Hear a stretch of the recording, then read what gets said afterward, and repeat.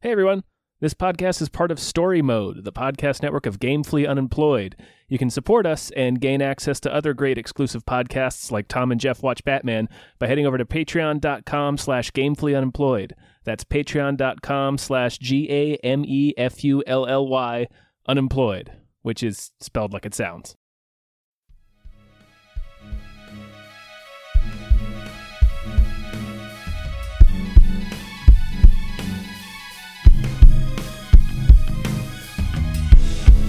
Halbkast mit Tom Reimann und David Bell.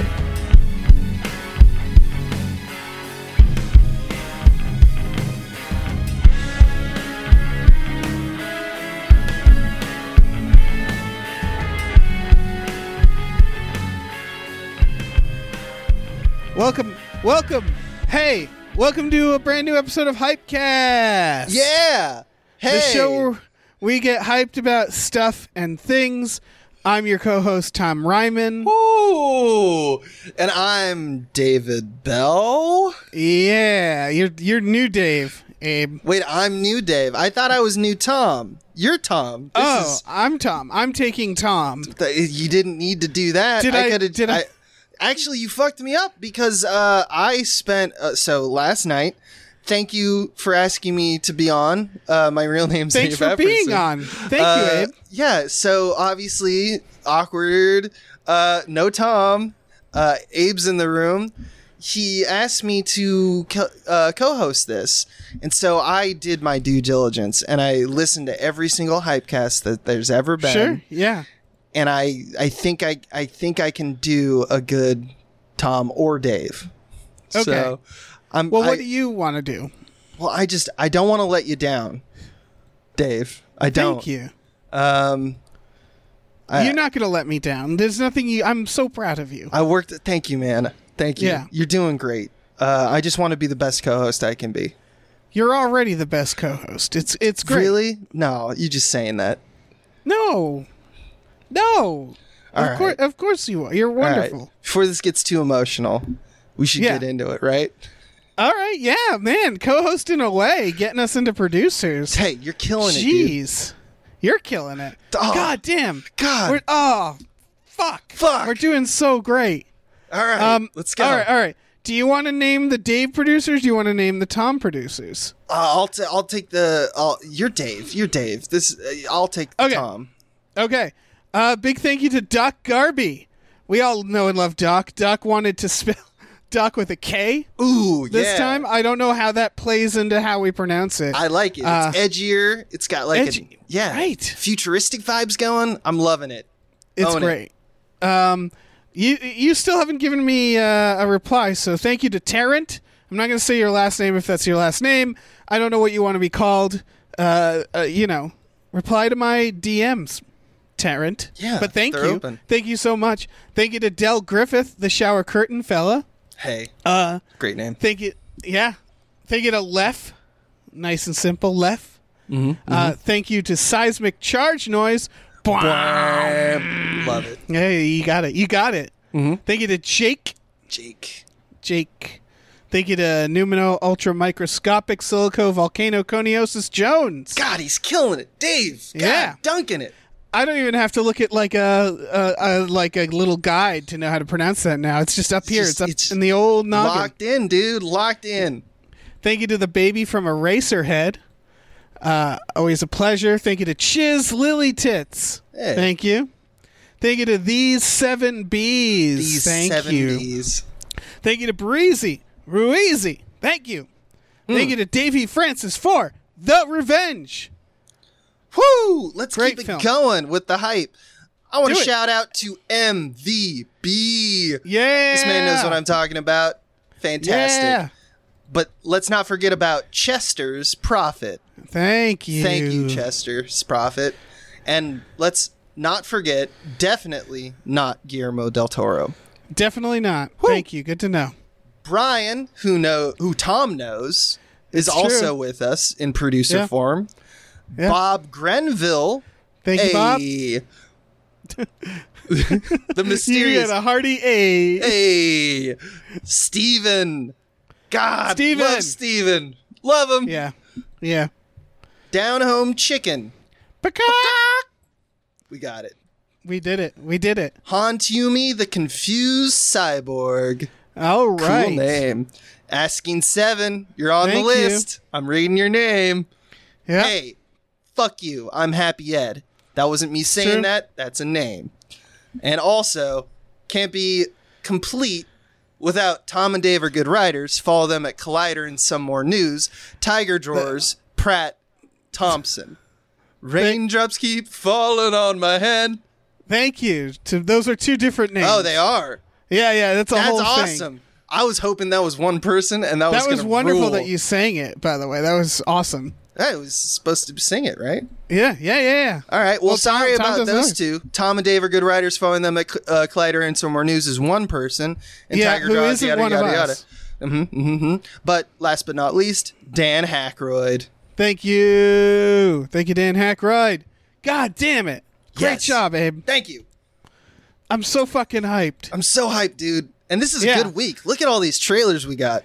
Yeah, look at all these trailers. We don't even have to talk about all these if we don't want to. Fuck. Some of them are kind of dumb. Is it but weird if that you I have- do, though? I want to keep talking about them forever. All right, we'll talk about every single one. If you that's starting with the trailer for Jackass Forever. Wow. Yeah. All right. What are our takeaways with this one? Okay. Are you a fan of the Jackass? I'm not a fan. It was a part of culture growing up in America. If you were my age, they were ubiquitous. You know, they were Yeah. like constant. It was part of that MTV culture. You know, MTV Cribs, TRL. Ooh. All my yeah, I late millennials know what I'm talking about. I kind of put them in the same slot as like Beavis and Butthead, where it's like, yeah, we all love them, right? Like we all Right. love Jackass. There's something. I don't know what it is. They know what they are. That's all Yeah, it is. and it's just funny. It's dumb and it's funny. Dumb.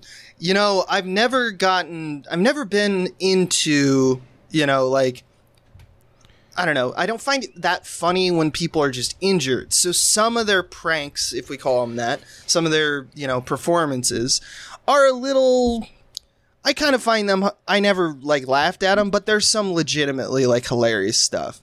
Yeah. I don't know. So there's a timing to some of their comedies that are really funny. One of the big things in this trailer is they shoot a 49-year-old Johnny Knoxville out of a cannon. And just the way in which he is like poised, like in midair, is very funny. Like he Yeah. knows how to be blasted out of a cannon. I don't think anyone else can beat this guy. Maybe that's sort of I haven't the- seen all of the people being blasted out of cannons, so I don't know. Maybe I shouldn't say that. That is sort of like what makes them so good is that they actually have comedic timing and knowledge. Like Right. they do just stupid. Like there's a lot that's just that's just somebody getting hurt, but they often like theme it in some way or create a dumb kind of Rube Goldberg situation with getting hurt. So they understand that it can't just be somebody getting hurt. Other times they're just like, we're going to give ourselves paper cuts, and it's going to be the worst thing you'll ever see. Right. There's a sequence where they strap a man to a chair and they pour salmon and honey all over him and they let loose a bear. And that is legitimately terrifying. It's got to be one of the biggest set pieces. It's I forget his name. He's the guy that I think they prank in every single, like he gets the worst prank every single time. I think that he's the one who they convince is being kidnapped by a cab driver in one of them. Right. Yeah. I do like that, and they've kind of done this as they've kind of had more, because they haven't had any recent installments, but they've kind of done this kind of stuff. And Steve-O has a social media presence. I like that they've incorporated like the next generation, so to speak, because obviously these older dudes, the ones that they can do are more of like, all right, let's plan for this, and I got to train for this, and like they're doing all the stunt work for it.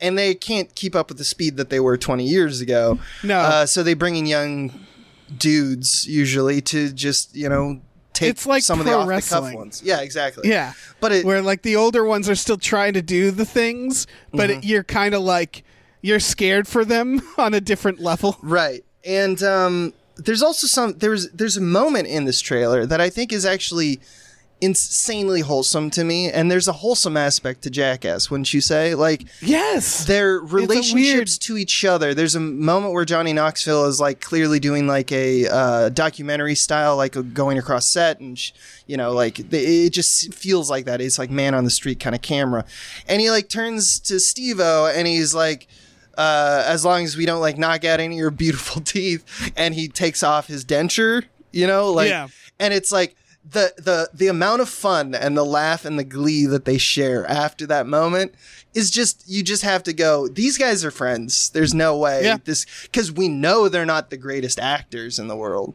right? We know they're not pulling one over us. They legitimately like endearingly love each other. Johnny Knoxville killing it in Men in Black 2. Remember that? I'm not saying he's a bad actor. I'm just saying like it's not like something that I think that he would bring to Jackass, right? Yeah. He's going to be himself. I don't know. I'm excited about it. There's things that I'm also excited about it. It's always for me this level of dumb glee that I just can't help. But it's like when a new Doom comes out. And it's like, look, this is what it is. We're just going to be shooting demons to metal music. And it's like, that's great. Yeah, you know what you are. Yeah, exactly. They know exactly what they are. They have a lot of fun doing it. It is like, there's going to be a bittersweet element, I think, to this. Because, like, one of them has since died. Steve-O's, like, recovered from addiction. They're all, like... they've all been battered. They've all gone through like they're all used up, dude. Yeah, they've gone through like the celebrity ringer, right? And they're coming out the other side. It feels like because I think they're not. Jackass isn't like relevant anymore. But a lot of like I've seen a lot of comedians sharing the trailer and expressing how happy they are to see this. It's something interesting too, especially in comedy, because we have reunions, performative reunions of celebrities and old groups all the time in America. It's like a big deal for us. And comedy is tough because comedy from 20 years ago, much different than comedy now. Right. And I just wanted to point out, obviously, since comedy is one of the fastest altering adaptive kind of like mechanics that we have in play in terms of like the performance arts, in my opinion, it just moves so fast, and like that was hilarious 5 years ago, not funny anymore. Obviously they still have some of their old impulses. It's just in their DNA. It's who they are. Never did love that they kind of utilize the kind of setup of like kind of circusry, like freak show aspect of how they kind of manipulate little people. Obviously, these people are friends. They have been for decades.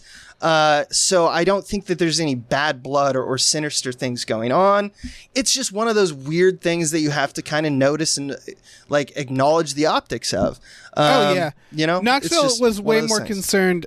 I know when he researches, like he'll literally sit down and research stunts to do.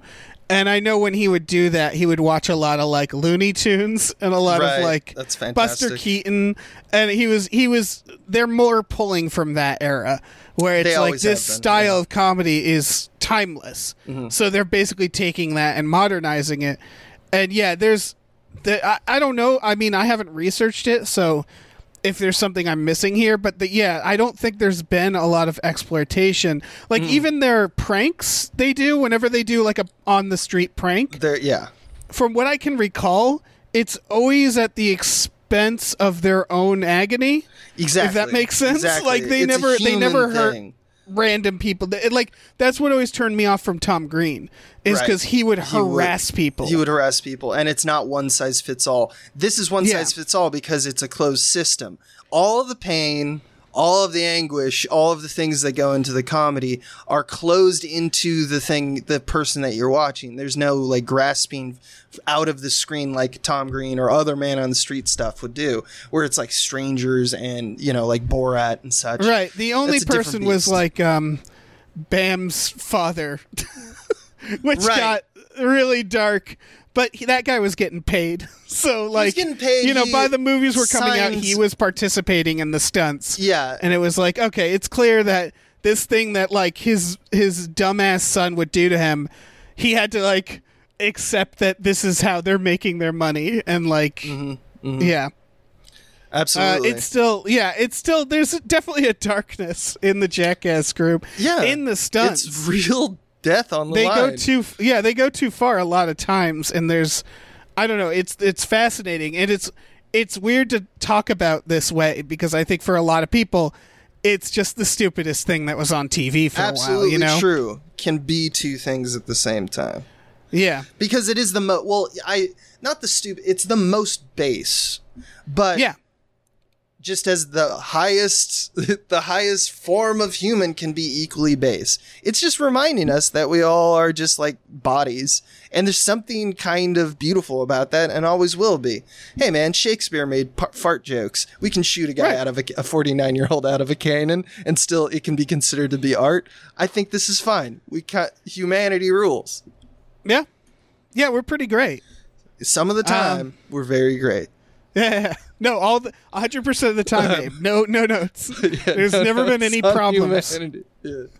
All right, well, next trailer then. This is The Last Duel. The Last Is Duel. this Ridley Scott? It is. And it's Ben Affleck and Matt Damon reuniting for the first time since, I don't know, the Jay and Silent Bob reboot that happened a few years ago. Correct. I don't know if they wrote it. I didn't research that heavily into it, but it feels like something that they may have like collaborated with. It's just weird that they're both in they it, wrote it after an entire career of being like, love you, bro. We grew up together, but we're just doing two separate things, you know? And obviously there's Dogma. Obviously there's times where they would like have the reunion tour, but they really do feel like the Beatles, right? Like small, tiny Beatles. That's what I think of when I think of Ben Affleck and Matt Damon, just because they really came in with Good Will Hunting on the highest of the high. They were considered like your career you can do anything with. If you want to be like an artist, do you want to be like a leading man and they both did kind of both. And, you know, it's just, but they had separate careers and they never really kind of crossed paths in like, hey, let's get a you know, tag team going again. This really does feel like, oh, it's a serious nod. This does look like it's trying to do like it's an epic, but it's also trying to be like dramatic. Jodie Comer, Adam Driver are also in this, so it's got like star power. Ridley Scott's in top, helming the camera. Like we're talking like this is not a small project, and here they are. In blonde wigs. And it's so beards. weird that all of this talent amounts to the internet being like, look at these dipshits. And it's kind of true, though. Yeah. It looks weird because, look, It looks really weird. Ben and Matt, like, love most of your work. Matt, really love that you're really into water and the environment. There's so many things about your guys' careers that we're thankful for. It's not that you look dumb. I mean, it is. But you have to see it from our position. We're not you. We don't think about you all the time, but we think about you more than we should, because that's how celebrity works. And it's weird when we see someone take a serious stab at something and they have like the clear... We know how you look. We know how you look. So it's weird. I don't know why it is. I know that sounds silly coming from we're actors, dude. You know, there's a couple problems. There's a few elements to it. Is I think both Ben Affleck and Matt Damon, they look modern. They just have modern face. Adam Driver, on the other hand, doesn't. A lot of these people, but Matt Damon and Ben Affleck just look. They look like a modern parody. Face. They look like an SNL sketch. Yeah, they look like Ben Affleck and Matt Damon in wigs. And so there's something silly about that that they just can't avoid. Yeah, I've heard of modern face, and I know what you're talking about, but I couldn't tell you like what the definition of it is. I just knows it when I sees it. Yeah, exactly. I want to note, by the way, that this was written by Ben Affleck, Matt Damon, and then a woman named Nicole Holofcener. I don't know if I'm pronouncing that right. And I just feel for this lady. I don't know anything about the behind the scenes. All I know is that she was in a room with Matt Damon That and is Ben not Affleck true, and trying you know to it's hammer not true. out this. But that is the preferred imagining of those events, is that they're all yeah. around the laptop and they're saying, do this, and they're Yeah, pacing around, and Ben Affleck's got like Sitting in a the bat, room he's got like a together. baseball bat, he's wringing his hands and he's like really pondering every line, and Matt Damon probably has a pipe. Yep. She has written a lot. She wrote Can You Ever Forgive Me? She wrote Enough Said. She wrote a bunch of fairly indie films. In fairness, so has like Matt Damon and Ben Affleck. They've both written things too. Now, I know this is not true. Just less things. Because the time doesn't really work out, but it's so long, and like time, we have been in a cave for so long that it really does feel like they announce the Green Knight, right? Right. And then they quickly made a huge blockbuster movie in the time that the publicity photos of that first film came out. Like, it really does feel like a reaction, right? I don't know. This movie? I don't I know. think they're very different movies. They this is are. about apparently the last duel But there's historically that happened. There's an indie vibe to it. You know, it's like seems smaller and humbler. It doesn't Yeah. feel like there are battles and such, and that'll show its budget. But it really looks like, let's really get in these castles, like get these actors next to a fire and talking. You know, like it has that Right. indie aspect to it. I'm guessing there's a lot, it's that thing where like, I don't know, Game of Thrones happens and then a bunch of things are greenlit. You're that probably are like right. That, You're probably right. I mean, Yeah. time. That's just not, Hollywood movies take years, not 1 year. Yeah, and if this is a Ridley Scott project, that means He wanted been- his hands into the pre-production, all that. yeah. No, I know it's completely off But I topic, know how but it feels. I know what you mean. yeah, it This just came out of fucking nowhere. I did know about it. I had heard there had been stories here and there like, oh my god, this movie is happening. They framed it as like Ben Affleck and Matt Damon are writing a movie again. And then you'd learn like, oh yeah, it's also Ridley Scott. So- also they're starring in it. And then it just sort of, I had forgotten about it, and then it just fucking jumped out at me. right. I want to say, and this is gonna be a little painful. Ridley Scott has worked in this genre and like era before, and he did it with Robin Hood with Russell Crowe, which, by the way, was 11 years ago. Ooh. That Robin Hood remake was 11 years ago. I don't think that. Every now and then you get one little fact that dates it. It just feels like it's more. It just feels like Yeah. it's more for some reason. The number and the recency just don't match up. I have a confession. I did not hate the Robin Hood 2010 Ridley Scott version. Ooh, I It- have a confession. I not- didn't see it. Okay, then never Yeah. mind. It's not good, but like Russell Crowe and Cate Blanchett, I could watch them forever, kind of thing. Yeah. Doing their thing, doing the thing that they're doing. I'm not saying I would watch Russell Crowe forever. I mean, Yeah. maybe as like a weird experiment, but like not, like I would watch their chemistry on screen for that. Oh yeah. For that film. In general, I like to some extent everything Ridley Scott does. Yeah. I think he has good ideas, and I think it's not necessarily a good idea for business. Like Prometheus, I enjoyed Prometheus. If I had watched that film and Ridley Scott got to ask me like, so what do you think? Should we put this out as an alien movie? I'd be like, oh God, no. But it's great because like no one wants to see this. But the no world one is wants so to see dense. Prometheus. He's so particular. But it was he has weird ideas sometimes, and that's cool. I don't know. Yeah. Robin. Yeah, I guess I'll have to see Robin Hood It's to the 2010 one. I mean, it's like Battleship for me. It's like I love movies so yeah. much that sometimes even with these clear cash grabs or like obvious, Right.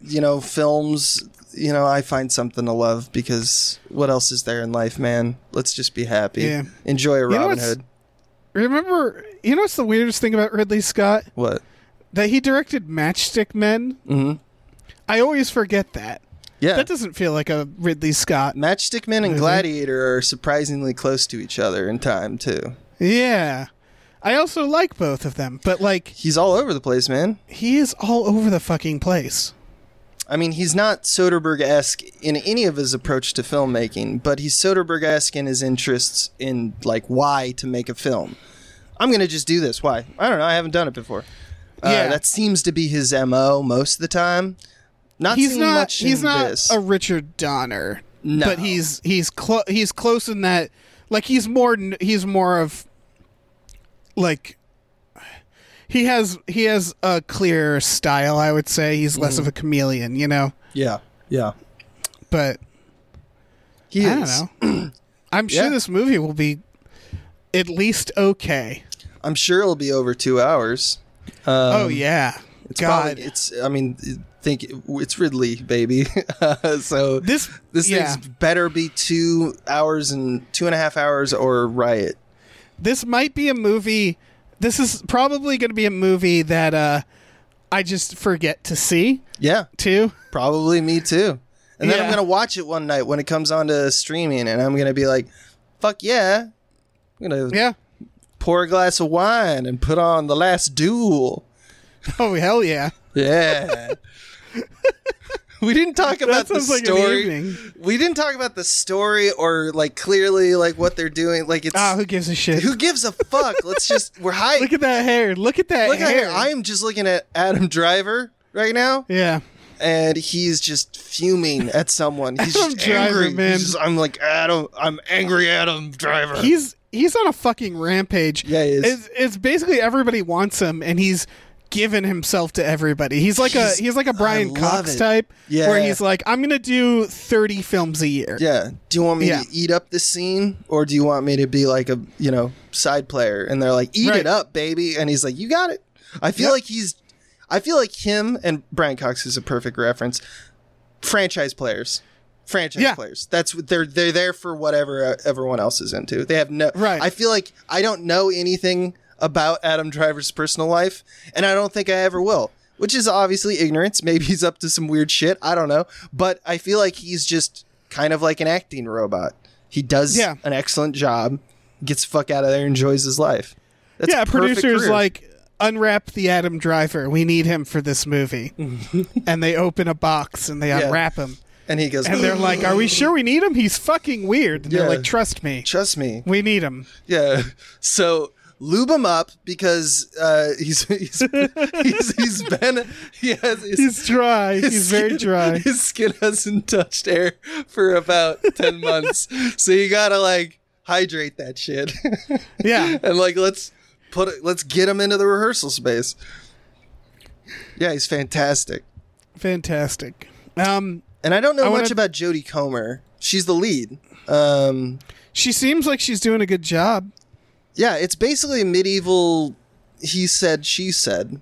That's Yeah. the whole idea, right? And She's like, she's like, I thought Adam Driver is the bad guy, but Yeah, it's, I think so. it's Adam Driver versus Matt Damon, and then Ben Affleck is just there to watch and jerk off or whatever. yeah, But he's just probably.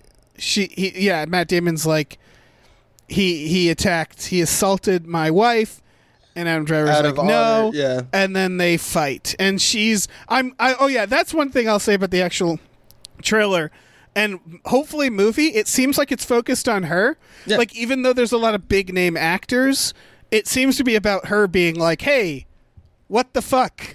Yeah, Like, she has a line where she specifically says like, you're gonna get me killed because of how Yeah. our bullshit male-oriented society is going to discard me the second that you're dead, and you're gonna die because you're old and Adam Driver can kill you because you have this thing called pride. That means that you have to go fight for my honor, you piece of shit. You're killing me. yeah.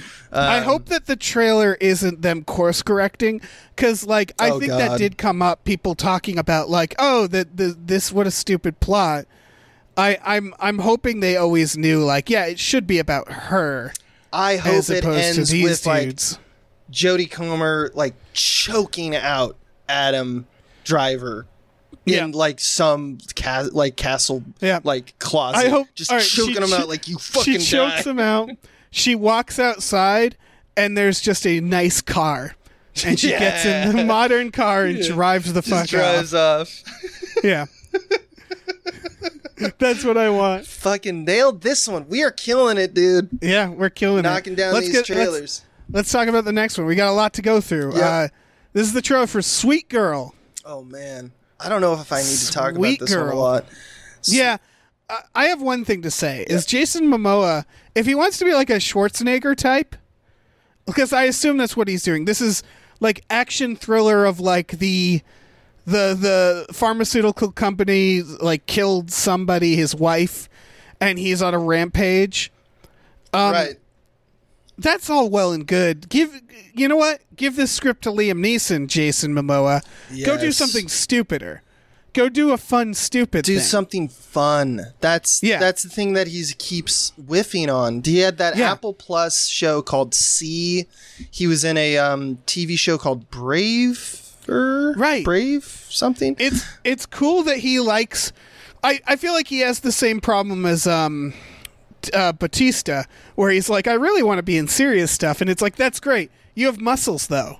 You have to do muscle things. Like, yeah, I mean, it's just like, yeah, I mean, it's unfortunate. It really is, and I totally feel for the typecasting of this kind of thing.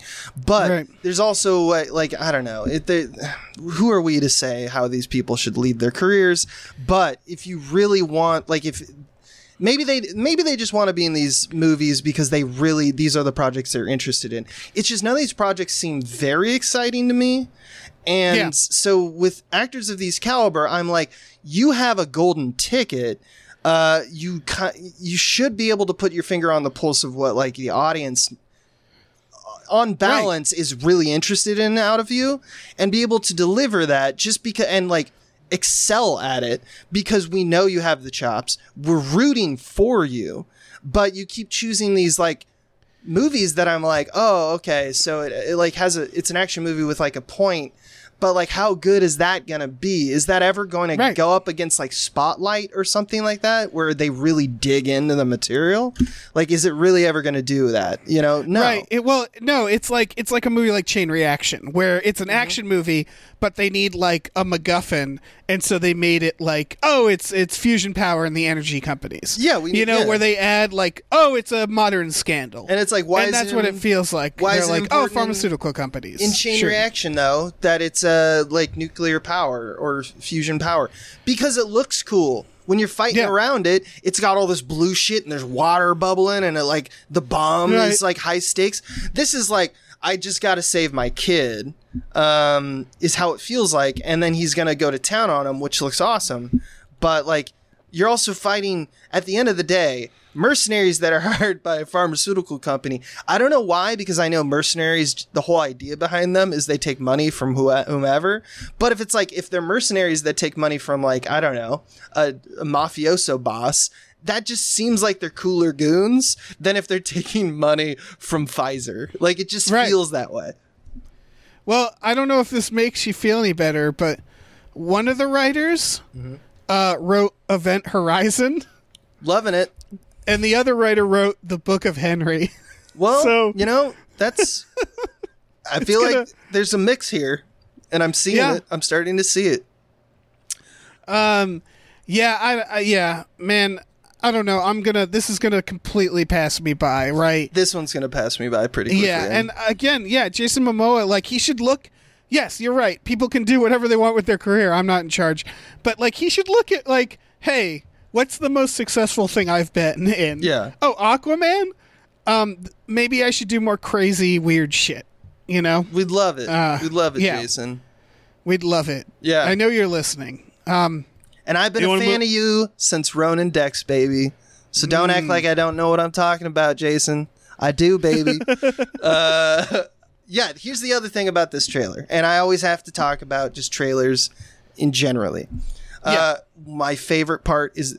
this might be my favorite trailer in the bunch. Why? Because they do the thing that they all do, which is they do Sweet Child of Mine. And it starts They as sure that do. discordant, usually female voice, high reverb, you know, sweet child of mine. You know, it's like that kind of tone, right? And then they do the best thing ever, which is that they, in the face of that trope, we're now getting to the postmodernism of that cultural moment in trailers, where they just decide, fuck it, let's just play Sweet Child of Mine. Yes. And they do. They don't even care about their cover. It just becomes Sweet Child of Mine. Like, someone halfway through was like, this is cool and all, but you know what's cooler? Just that fucking Sweet Child of Mine, baby. It also felt so unfocused because the movie's called Sweet Girl, and when the title comes up, I was like, "Oh, shouldn't call be it a Sweet Child." Yeah, I don't know going why on here? it doesn't seem important, but you seem like you really have a high amount of importance. You repeat it like 80 times in the trailer. Yeah, it's weird. Yeah. All right, let's talk about this next trailer for Flea. Not the was he a guitarist? What does Flea do? Flea is a bassist, but it's not that type of Flea. That's spelled with an A. Yeah. This is a documentary. Flea as in Escape. This looks intense. It does. I'm here for it. This looks awesome. This is like solid 100% on Rotten Tomatoes. Yeah, right this now. is gonna kill it. I can already tell. Yeah, I don't really have much to say about this except people should watch it. It's about a guy who, as a kid, was a victim of human trafficking, I believe, in Kabul, and has this whole really dark backstory that he hasn't told the people in his life now. It's completely animated because it's him telling the story, and they clearly didn't film it. It's an Afghan refugee. If you've seen Waltz with Bashir, it looks exactly like that. Not only just in its artistic, approach to like the animation, but because it's like, or like Scanner Darkly, I guess it's like very realistic, like facial expressions. The animation is very good, but it's done for just like moments of someone sitting and talking to camera, like as an interview, and it seems similar. The only other reason I mention that is because the backgrounds and everything looks similar. Because if you've seen Waltz with Bashir, it's got this like Eastern European and Middle Eastern kind of like locations, so it really feels like a symbolic re-entry of that kind of thing, even though they're completely different things, talking about different politics. But it is a political film, and it looks like it's semi-documentary. Yeah. So check it out. I think so. I'm excited about this one. Its entry is Sundance, so that tells you another thing, is when you premiere at Sundance. This was like my contender for movies that deserve more hype, but this is getting a lot of hype, so I was like, well, yeah, it's also Sundance. I'll stick it in here, and then Sure. Well, you want to move on to Naked Singularity? Nothing would make me happier and more hype. All right, this is not a trailer people have seen. I hope this is a really good movie. I'm not sure it is. I'm not but sure. It's got Tim Blake Nelson. It's got Bill Skarsgård, and it's got John Boyega and Olivia Cook. And John Boyega, like, he looks I just want to see him in more and more stuff. It looks like a major entry in his, like, all right, this is my... Like, I haven't seen a lot of... This movie surrounds me. I am the protagonist, and I am the biggest, kind of actor in the whole thing. Like, I am not only the protagonist, but I'm doing a big offer. It almost seems like a Oscar kind of attempt. Maybe. But it doesn't look like it. I mean, it does and it doesn't. It definitely looks more modern. Yeah, the poster makes it look more like a crazy crime movie. Right. Because it's about a public defender who gets involved with a heist with the Skarsgård, Bill Skarsgård acting like a weird lunatic. The poster makes it look really fun. It's really hard to figure out the tone of this. It's really hard. It's directed by the writer of It, the remake. They also wrote this movie. They haven't really done much. They haven't done enough to make you go, oh, that's the kind of movie it's going to be, Right. Yeah, I think it's by design, it's kind of splitting. So, like, just so you guys know what we're talking about, the trailer starts very much so with what you'd expect out of a lawyer trying to fight the system, arguing with judges, courtroom drama. There's a shot in this trailer of him on a rooftop with a fucking katana. So it's like, okay, so is this Time to Kill, or is this like Ghost Dog Way of the Samurai. Like, what are we doing here? Like, it feels very different, polarizing images, I guess, based off the trailer. Yeah, I don't know, man. I kind of want to watch it for this reason. Yeah, me too. John Boyega, by the way, Sweet Girl doesn't seem like a good movie in general, but that seems like something John Boyega could be in. I think of John Boyega the way I think of like Harrison Ford, which is like you kind of just have to be yourself, and I'm gonna love you in the movie. Yeah, that's kind of true. Like there's certain actors that come along, and it's like he's not like Jack Nicholson, but it's the same thing. No. I know like, you're just talking about. Just be you. Yeah. He's definitely got leading man energy, but let's not forget that his first installment was Attack the Block, and he played Moses. Yeah. So and like, it's not like him. And he would like, granted, he was younger at the time, and he was playing a kid, younger than he actually was, but that was like a kind of like low class, kind of Cockney-esque, like kind of South London kind of deal, I believe. And it was a big all of the choices made by all the actors were very large. Oh yeah. And this is he a large act. Yeah, and his performance of this is huge. It actually, maybe it's just because the lawyer thing, but there is a Denzel Washington movie I cannot recall the name of that they have very similar performances, because it's almost like on the spectrum in terms of how like we show on the spectrum in Hollywood, which I know is very flawed, but he doesn't take a lot of time to breathe.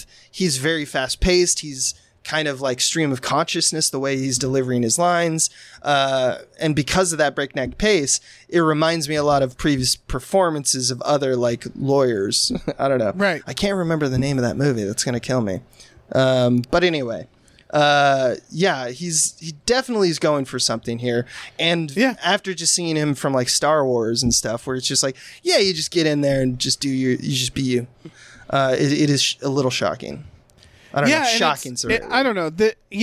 Overall, like, this is a trailer where I'm like, the trailer isn't telling me something, and I need to know what it is. You know what I mean? Yeah. Where there's clearly more to this movie, or at least it feels that way, because it feels like a trailer where they're not entirely sure how to advertise it. Yes. I get that vibe too, which makes me want to see the movie, because it means it's going to be a unique experience, and we need more of those in 2021. Exactly. Any other thoughts before we move on to another unique experience? Nope. Let's do it, baby. You're killing it. You're killing it. Yeah, you're killing it. Thanks. Oh my God, we're both killing it. God damn. Demonic? Demonic? Demonic. This is who's doing this? Neil Blomkamp. Mm-hmm. And this is we covered this trailer before, and it was just a teaser, so we didn't know what the fuck it was. Uh-huh. This actually explains that it's basically the movie The Cell. Like, it could have been a sequel to The Cell. Mm-hmm.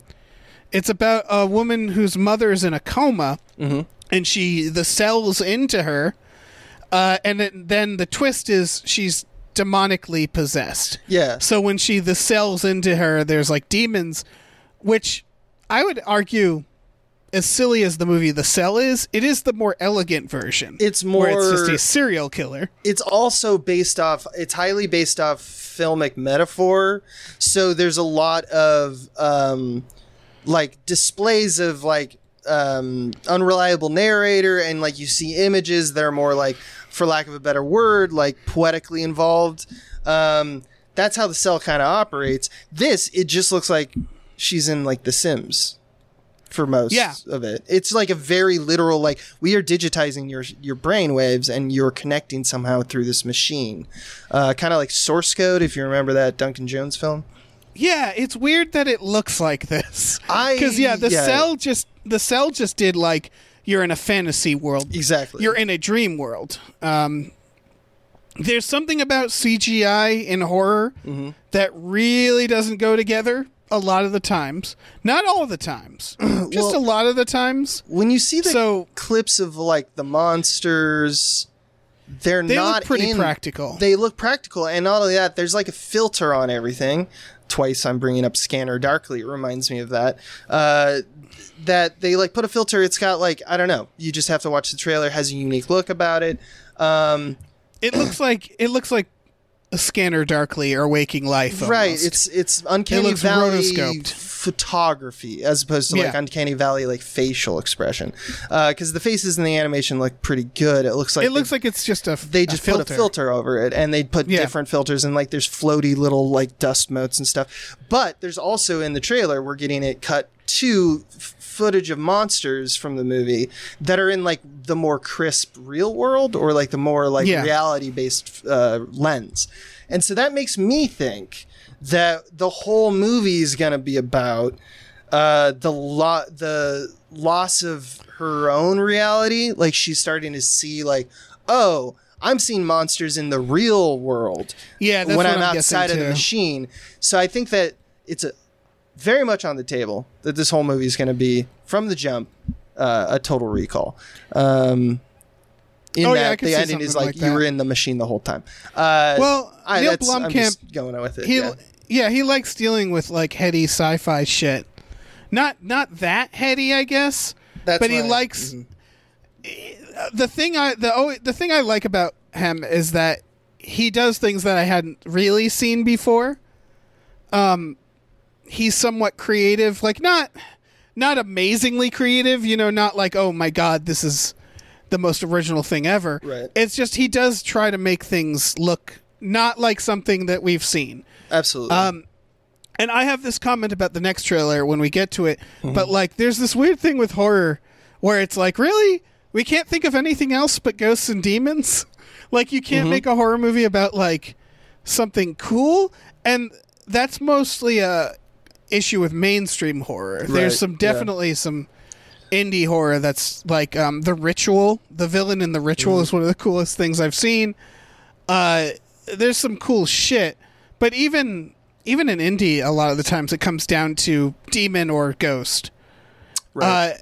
And this is no different, but at least it's like through an interesting lens, I guess. Yeah. I don't think it will actually be like a total recall. I think you're right. I think it's going to keep its head, Yeah, but it's going to stay on Earth. But like it's very strange that it does choose to like reality bending is not something that Blomkamp has really done before. He's done because he's District 9 and what else? Elysium. Chappie. So you're right. He does like doing like whatever's the hotbed topic, or like what's happening in films right now. He's always taken that and said like, let's go one step further, but he's never done like a meta narrative. So it probably is just going to be like they beat the demon. Yeah. I predict this will be much like The Cell, like one of those movies that'll just be kind of a fun rewatch every now and then. I don't think this is going to scare me. I just think it might be a fun, like if you're a horror movie junkie, I can see this being a delightful addition, Yeah, I would agree with that. Yeah. All right. Well, speaking of horror, Malignant. On the other side of the spectrum, we got James Wan on. Yeah, and this is where I had this issue because James Wan is he's really good at directing horror. He's good. He's not the best. He's not my favorite. He's best at producing horror, I would say. Yes. But he is actually he's very talented as a director. I think he's very transparent. He knows to be transparent. And by transparent, in filmmaking terms, I mean, like, he's not going to be loud with his filmmaking where it's like you're constantly going like, look at the shot is crazy. He's very like conventional. All right, I'm going to use my backgrounds and my foregrounds and my like lighting to scare you because I'm going to draw your eye somewhere and then surprise you with something else. And he's very good at that. He understands that very much so. And it's going to be that. Here's what kind of bothers me. The tagline of this that they're pushing is a new vision of terror. Yeah, I hate and when they that's do that where shit. I'm like, really though? Yeah, because he makes like modern day versions of basically your just baseline horror, like your let's go on a date horror movies, right? Yeah. And he makes them very well, but he's not he's not a pioneer. At least he hasn't done anything that has made me go, wow, I've never seen anything like that. This is about a fucking demon again. There's no film or something that has ever lived up to the hype of A New Vision. Yeah. Not even Kubrick. Not even yeah, for sure. When you string it all together, very good, and could be seminal in its genre. Scream, I would argue there are movies that set like The Matrix, where it's like we haven't really even The Matrix is derivative though of. It's like, this is going to change everything. Maybe it will for a few years, but then something else will. I don't know. Maybe I'm just being a little harsh on it. But we haven't seen it, and nothing in the trailer makes me go, like, I've never seen a thing like that before. We've gotten so postmodern, man. There's nothing that... Maybe it's just getting old naturally, because I'm sure younger folk are like, I don't know what the fuck you're talking about. This looks fine to me. But it's just like we're gotten to the level of postmodernism, especially things like horror and sci-fi and like high concept stuff, where it's like we've done the meta narrative so often that it's like we've broken it, and then we've regurgitated the brokenness back at the public so many times that the only new things under the sun seem to be just like, but like mash up the genres a little bit. Like, what if it was like a horror, but also like, I don't know, like it was like a Disney princess movie or something like that. And you're like, well, I haven't seen that before. And it's like, that's A New Vision. And it's like, nah, I don't, no one's making those. That's the thing is, like, we've gotten to a point where we've seen everything, and someone like James Wan has grew up seeing everything. Right, exactly. And so it's so weird that The New Vision of Horror is a movie about a woman being scared a bunch by a demon that looks like it belongs in any other movie. Like, it's that thing of like, there's been like 6 movies that came out this year, horror movies, where if you mash together the trailers, I wouldn't be able to tell. Mm-hmm. It'd be like, oh yeah, these all look like they're all darkly lit. They all involve a scared young woman. Mm-hmm. They all involve like a door opening and like fingers coming in. Yeah. Yeah. And it's like, it's so, like, I don't know. I've said this before. I'll say it again. The movie Caveat is available on Shudder. It's not extremely original, but it's nice to see something done, that like scares done in the moment, scares done that I hadn't seen before. Yeah. Cause that's what I meant with the New Vision like, there's no crazy new way to scare people, I don't think. Like, there isn't though. Yeah, I mean, obviously we can have a circumstance that's like that feels fresh. I'm just saying that there's no, you're not rewriting humanity. There's only like surprise and suspense and, fear. But it's weird that like, okay, you're going to make a movie full of jump scares, right? And it's going to be darkly lit. Why not make the villain something that we just haven't seen before? Yeah. Why not make like, that's what's weird to me, is that it's like in the writing process where it's like, okay, it's a demon and she has visions or whatever, and there's like a lot of CGI in this, and everything just kind of looks samey, and it's like, I don't know, why not make it like, I don't know, an evil bear.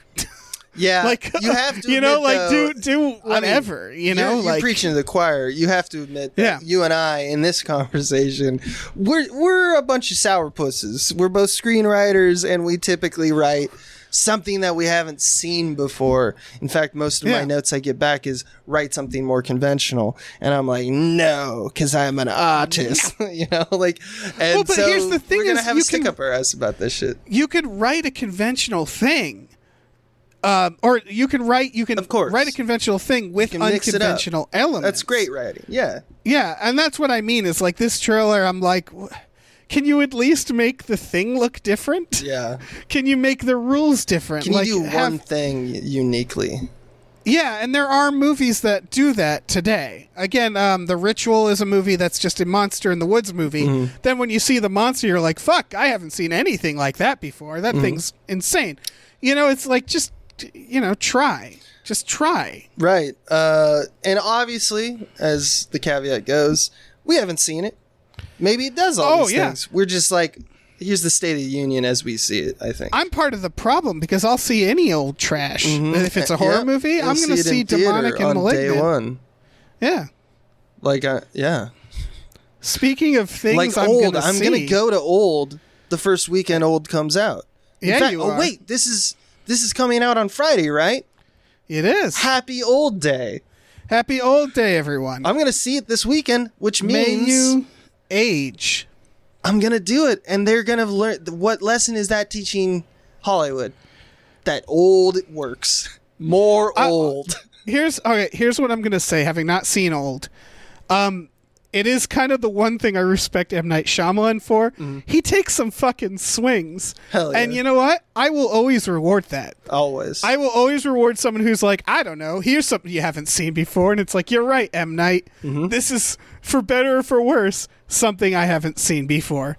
Mark Wahlberg running away from wind? Sure, man. Fuck yeah. Fucking, that's your power, I guess. Yeah. So, Malignant, nothing in the trailer is definitely making it seem like generic horror. It's got a good in the hands of a It's capable got a great director. yeah. But I'm out of what I've expected out of this James Wan's career and what we're seeing on screen in the trailer, I expect you're gonna get another thing that looks like Insidious. Yeah. Yeah. Speaking of shit I'm definitely going to see, this next trailer is for a Peacock show, Dan Brown's The Lost Symbol.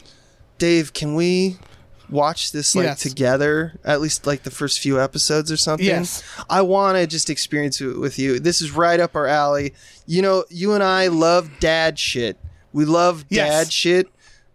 We've bonded over this for years now. I want to watch this. I fucking hate Dan Brown shit. Yes, and I I always can't- come back like a fucking loser. I come back every time. I can't wait. I can't wait for this horse shit. They got young Dan Brown played by some guy. Don't know who he is. He's actually who gives great. a shit. I like this guy a lot. It's weird. He was also in. He looks like was in Ryan Fear from Street. The Office.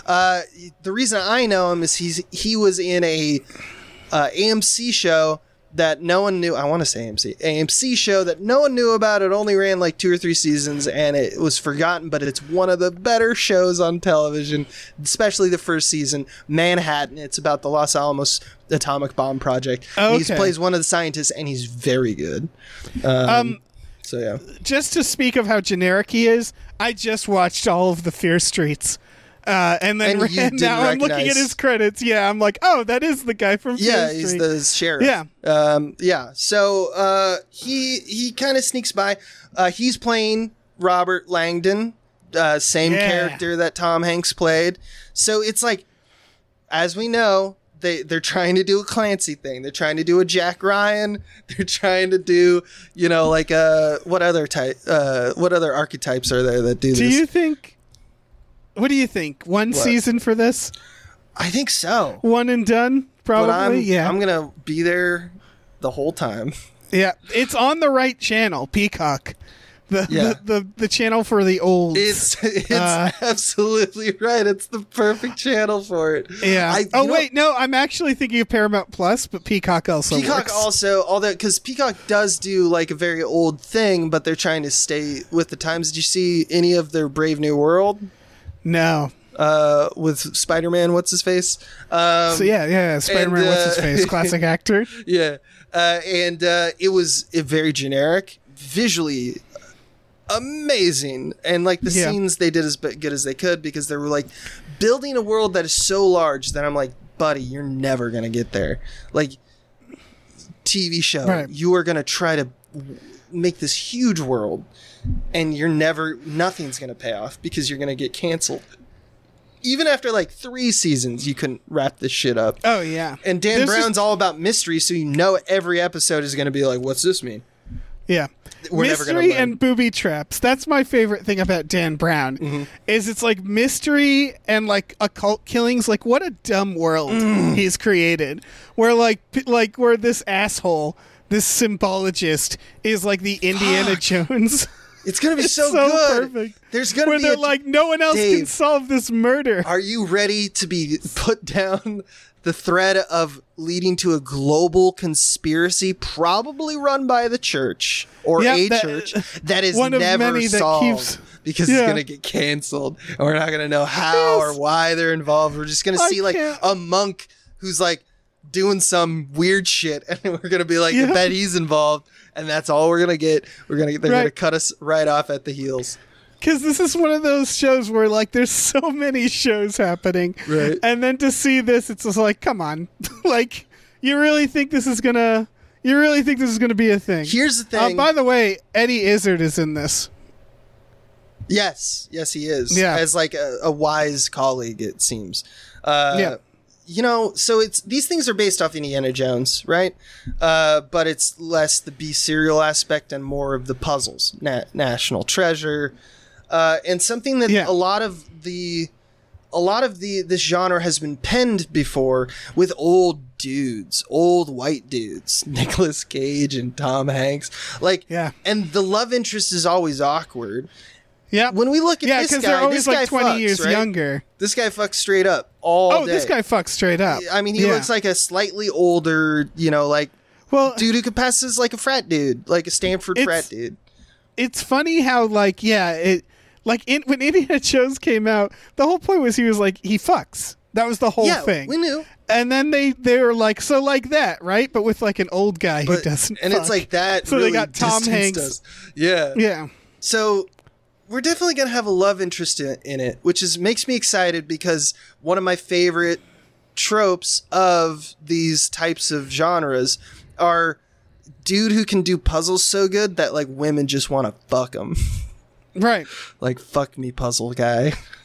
Valerie Curry is in this, and I'm assuming she's the fuck me puzzle person, but Yeah. who knows? Who knows? Who knows? But that's what I didn't even read the thing. They said it follows the early adventures of young Harvard symbologist. Yeah, it's young Indiana Jones. It's young Indiana Jones. That is I even can't- better. Everything's I great. can't fucking wait. I can't wait, Dave. We're gonna have a date. We're gonna watch Yeah. the first 2 episodes for sure. Yep. And then it'll be canceled And after then the it'll first be 2 episodes. canceled. Yeah. God, I love it. I've never loved a movie so much as Angels and Demons that I've tried to watch 3 times, and every time at like the 60-minute mark, I fall asleep. Same it's like here. clockwork. Same here. It's clockwork, and I Or love it. Inferno. I think it's either Angels and Demons or Inferno, or one that I forgot cannot get about through that Inferno. movie. Until Yeah. you mentioned Inferno, that was out of my mind. Yeah. God, We should watch these movies on a Friday night. the lost symbol. Can't just white guy hype. Just white guy White guy hype. classic white guy podcaster hype. Finally, a white guy protagonist in a show. Fuck. And he's Thank God. and it's about Harvard and shit. Like he's the Yes! best. Why? He's so because smart. of a broken system that's frankly outdated. Nerdy white guy to the rescue. Fuck me Oh. up. All right. All right. One last trailer, folks. Mm-hmm. Not as hype as Dan Brown's The Lost Symbol, but I've heard a little buzz about this. The trailer for Dune. Yeah, it came out today. Yeah. Spice. Have you read stuff. this book? No, never. But you have seen The Sting. Yes. David Lynch version. Alan Smithy, I apologize. And Right. yeah, so what are your thoughts on Dune? I don't know, man. I'm excited for, I love this director. I like anything that's long, boring, and like epic Right. like this. So I assume I'm going to like this. Right. But I would not blame a single human being for A, not liking it, or B, not even watching it, Mm-hmm. This is a big ask of Right. society. I'm happy movies like these are getting made. Like the new Blade Yes. Runner didn't They're make still- any money, but the studio was like, damn. we love it. Yeah. Like, and this is another one where they're like, fuck you all, we're making it. It's- like this director gets away with it. Yeah, he too. does, but it's because he sees films in a very unique way. I really like this director because I think that he has something that a lot of Hollywood of this scope like these branded iconography, the Harry Potters and the whatnot, like they just don't have. He does. He makes it film. He brings it back to the scenes. I could talk about him forever, but I'm not going to right now. I think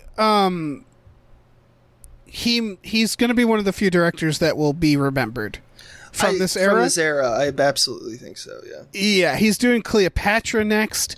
My only criticism is crazy. Go back to making something like Prisoners. Yes. Like make something more you. He will. I know he will. You can give someone all the money, but you're not going to change their stripes, man. You can give a leopard all the money you want, but you can't change the spots, man. Surprising no one, just a huge Dune fan. It was first sci-fi book that I ever read that I absolutely fell in love with sci-fi. Like I was like, I need more of this immediately. Yeah. It was like the first one, and it's not the best one. It's just my first, so I'm gonna remember it. And it's one of the what they talk about all the time, especially because David Lynch, one of the best directors of the modern age, he couldn't crack that chestnut. I don't think we're gonna see. I don't think the people who read the book, because it's a very good book, are going to even be happy with this. But it does look like it has all the greatest hits, and it doesn't look like it's just a thing where it's running through the motions of doing like, okay, we got to have that, we got to have that, we got to have that.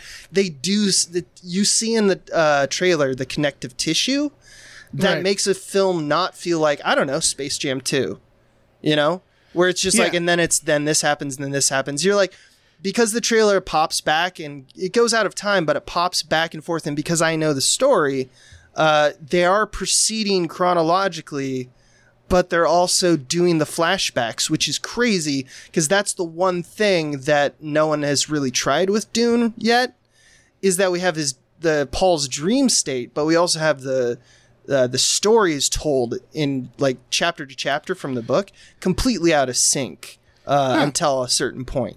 And, I don't know if they're probably, I don't think they're going to do a Jessica thing because that's nearly impossible. But so people who are fans of the book, I think no one's going to be happy, but I think no one it's not that Dune can't be filmed. It's just that Dune's too big and it does so many things that are easier in the book format that films will just be able to nail 60% of Dune.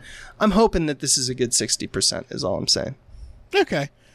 I guess my only thoughts on Dune as a story is that the characters' names are hilarious.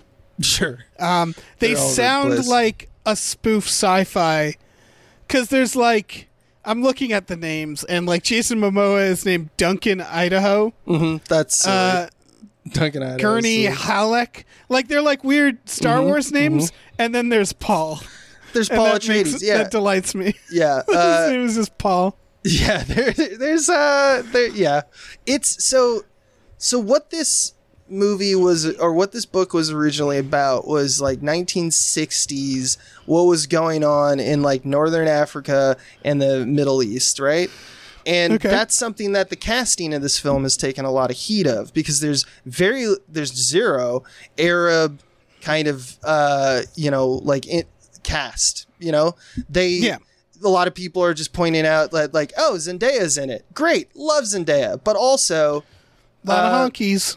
That she has nothing to do with the culture that this movie, and it's the reason that it's not like just, it's a big motion picture, get more representation. No. It's in the blood of the story.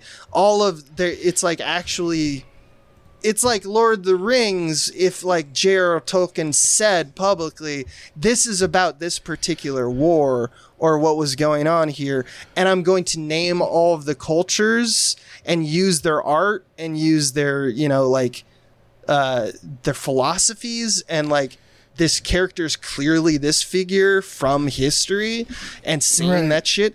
that it's like you're taking from a culture, not like that Frank Herbert was like saying like, I'm going to take this in this mind now. I mean, he probably had some really racist views because you're a sci-fi writer in like the 50s, 60s or 60s. Yeah, they were all monsters. They're all monsters, as we found out. Over time, that just seems to be an unwritten law now. But yeah, it's like clearly he was trying to embrace and say like, this is a beautiful story, I think. Or at least that's the product of it. That's how I read it. And they completely just like, nah, it's going to be a bunch of honkies. Bunch of honkies. Right. Yeah, that kind of sucks. That kind of sucks. Kind of really sucks. Yeah, for me, it's one of those things where for me, I'm just like, oh, Dune, the movie with all the honkies in it. Oh, and they're remaking it. Looks like they're staying true to the movie. Exactly. Like that's like I don't know any of the background, so me, a big dummy, I'm just like, this looks like fun. There's a big worm. I think one of the reasons, and if I'm going to get real with you for a second, is the problem is that it thrives on star power. Look at the fucking cast. The cast is incredible. Incredible. One Everybody of the greatest wants to work with this guy. Yeah. Like, that's the thing. And, like, he can fucking, after, that's the thing. Blade Runner, maybe it didn't make a lot of money, but boy, did that, like, send out a signal to a lot of other talented people who are like, I need to be in one of his films. Yeah, everyone talks about him as being, like, revolutionary, like, or a visionary. That's the thing. Like, you go back and look at someone like Kubrick, who, like, 2001, like, was a bomb. Like, it was a flop. Yeah, insane. And it's yeah, but it is and it isn't, because that's a movie that, like, film nerds look back on, like myself, and love. Yeah. But if you're, like, going out to a movie and you sit down and watch that, you're going to be like, what the fuck is this? The fuck is this? The fuck is this bullshit? Yeah, you're right. You're right about this. Yeah. I just wanted... And so... Oh, you keep going. Oh, I just... This guy, like, it's the similar feeling, where it's like, these movies are for, like, film nerds. Except, well, not all of them. I would say Prisoners, Sicario, like, there's a few, but then, like, Enemy, it's like... Like, Jesus Christ, like... Fucking love that movie, dude. I love Enemy, but, like, I can't ask anybody to watch that, you know? No, not at all. I wouldn't sit with my parents and watch just for Enemy. Me in the darkness, because it's like the darkest thoughts. It's horrible. Yeah. It's the whole idea is horrible. That's why it's it's a great horror movie, because it actually makes you terrified about your own thoughts. Like, I don't know. Maybe No, it's a great film. Yeah. It's just like, that's more for, like, nerds. Yes. Than, like, general audiences. But I'm a fucking nerd, and I'm not going to apologize for it. Look. Neither am I. Was that... Neither am I? Is that a question? Neither am I. Are you asking a question? Are you... No. Yeah, okay, good, because you should... Neither am I. You should, okay, okay, that's just weird line reading, that's all. I'm just acknowledging it. The last thing I wanted to say is just that, like... The cast is incredible, and the reason it's incredible, they're all stars. They're all amazing. Zendaya, Timothy, Charlemagne, whatever. Sharkman. You know, like, they're all fucking great, right? And they're all good at it. Here's the real problem with the representation thing. If they wanted to do that, right?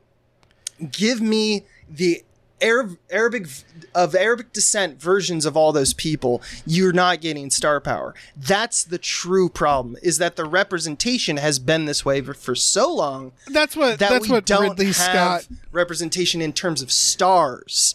Right, that's what Ridley Scott really clumsily was trying to say, I think, about Exodus. Mm-hmm. But he used the term, I can't get Muhammad so-and-so, I think is what he said. Jesus, that's a bad way of saying Jesus that. fucking Christ. But he's right fundamentally about just the concept. Yeah, there's ways to say it as a supporter, where you're like, you're right. You guys are right. The studios won't let me, but they can't. They're not allowed to, like, throw the studio under the bus. But he's ripping up. He's peeling off the wallpaper on something that we really need to hear, I think. Well, it's the thing where literally everybody, it's star power over anything else. Exactly. It's That's why the Scarlett Johansson shit happened.